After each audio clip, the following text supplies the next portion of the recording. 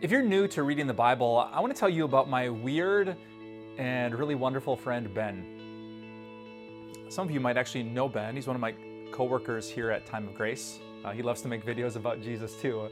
I got to take a road trip with Ben to a Christian conference a couple of months ago.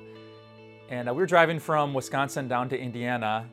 And I forget at what point Ben realized he had forgotten his backpack.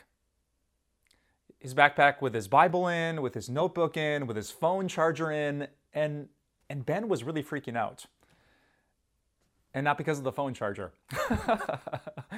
We actually got to the conference and he was like unnerved by it, and I didn't actually get it. It was, a couple days, 48, 72 hours at the conference, he'd get his Bible back, but Ben literally could not function without his Bible. He insisted on going to a bookstore, on picking up another copy, because he hated starting his day without the words of this book. At first I thought Ben was kind of weird, but the more I reflected on it, that is so wonderful. When a person realizes that I just can't get through the day without starting with a huge dose of the words of my Heavenly Father and the love of His one and only Son. And when I think about Ben, I'm pretty excited for you. You're brand new to reading the Bible, but you have this passion, this desire, like God has nudged you in that direction, and you've picked up this big book, and maybe you don't know much about it, and you're not sure where to start, but you have this new desire, and so I'm going to guide you through that.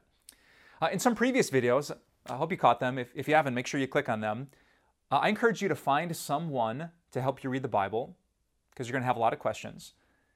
And then I encourage you to start with the life of Jesus, with what we call the four Gospels: Matthew, Mark, Luke, and John. Should have taken you about 4.5 hours if you've gotten that far, but now maybe you finished the last chapter of John and you're wondering, well, what next? Right, there are 66 total books in the Bible, so you got 4 down perhaps, 62 to go. Which one do you pick? Well, here's my bit of advice for you. I think that you should pick the sequel. It's known as the Book of Acts. Right after Matthew, Mark, Luke, and John in the New Testament is a book called Acts, and it was actually written by the same Luke who wrote the Gospel of Luke. And essentially the Book of Acts is the sequel of what happened after Jesus. So here Jesus was born, he lived this perfect life, he died on the cross for our sins, he rose from the dead on the third day, 40 days later he returned back to his Heavenly Father. And then what? You have this tiny little church, a couple dozen people, maybe a couple hundred people in this big world. You have the very religious and political officials who put Jesus, the Son of God, to death just like two months ago. What next? And the Book of Acts tells that amazing story.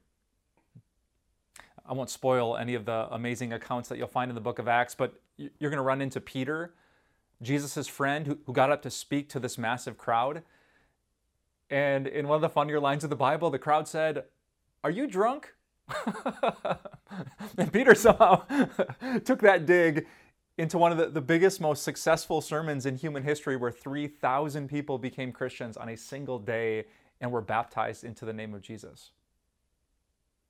A few pages later, you're going to meet a bounty hunter named Saul of Tarsus, a very religious man who believed that Jesus and his followers were very wrong and needed to be stopped at any cost. Well, that's what he did believe until he met Jesus. And then he changed his name from Saul to Paul. And if you've ever driven past the church called St. Paul's, that was that guy. The same guy that God would use to write many books that show up in the Bible itself. You're going to hear about a riot that broke out when Paul's preaching about Jesus was being believed by so many people. You're going to hear about the injustice of Paul being arrested, almost killed for his faith, sitting in jail for something he didn't do, and yet how God was powerfully working through him. I honestly, personally love reading the Book of Acts. It is packed with action, and most importantly, it's packed with Jesus. Oh, one more insider tip. When you read the Book of Acts, you're also going to get the origin story to a number of other books that you find in this big book, the Bible. Like in the Book of Acts, Paul's going to travel to the Greek city of Corinth, And then later on, you're going to find out there's actually 2 letters in the Bible called 1st and 2nd Corinthians, where Paul writes back to the church that he started. Or he goes to Ephesus, where that big riot broke out, and there's a book in your Bible called Ephesians. He goes to Thessalonica, there's 1st and 2nd Thessalonians. There's the church at Rome. We hear about the Romans, right? So when you get the book of Acts, you're not just reading one more of the 66 books, you're getting the backstory and the connection to understand a bunch of the other books that are to come. So here's my prayer for you. First, find someone who knows the Bible. Second, start with Jesus and the 4 Gospels. Then read the sequel in the book of Acts. And as you do, let me leave you with this. Back in 2013, I got to take an amazing trip to Greece. And I got to visit Corinth. I got to stand in the very place where the Apostle Paul stood. And then we traveled to modern-day Turkey, and we went to Ephesus.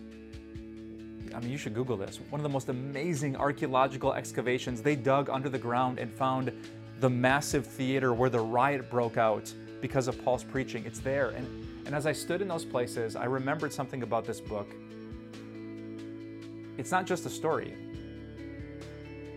It's not just once upon a time in a land far, far away.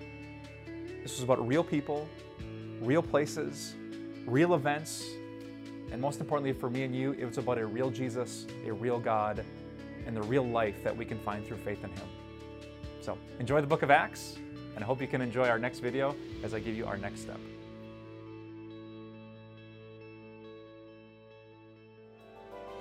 Hey, it's Pastor Mike. Thanks so much for listening. If you enjoy this message and have friends that you think will enjoy it too, would you take just a moment and share it with them?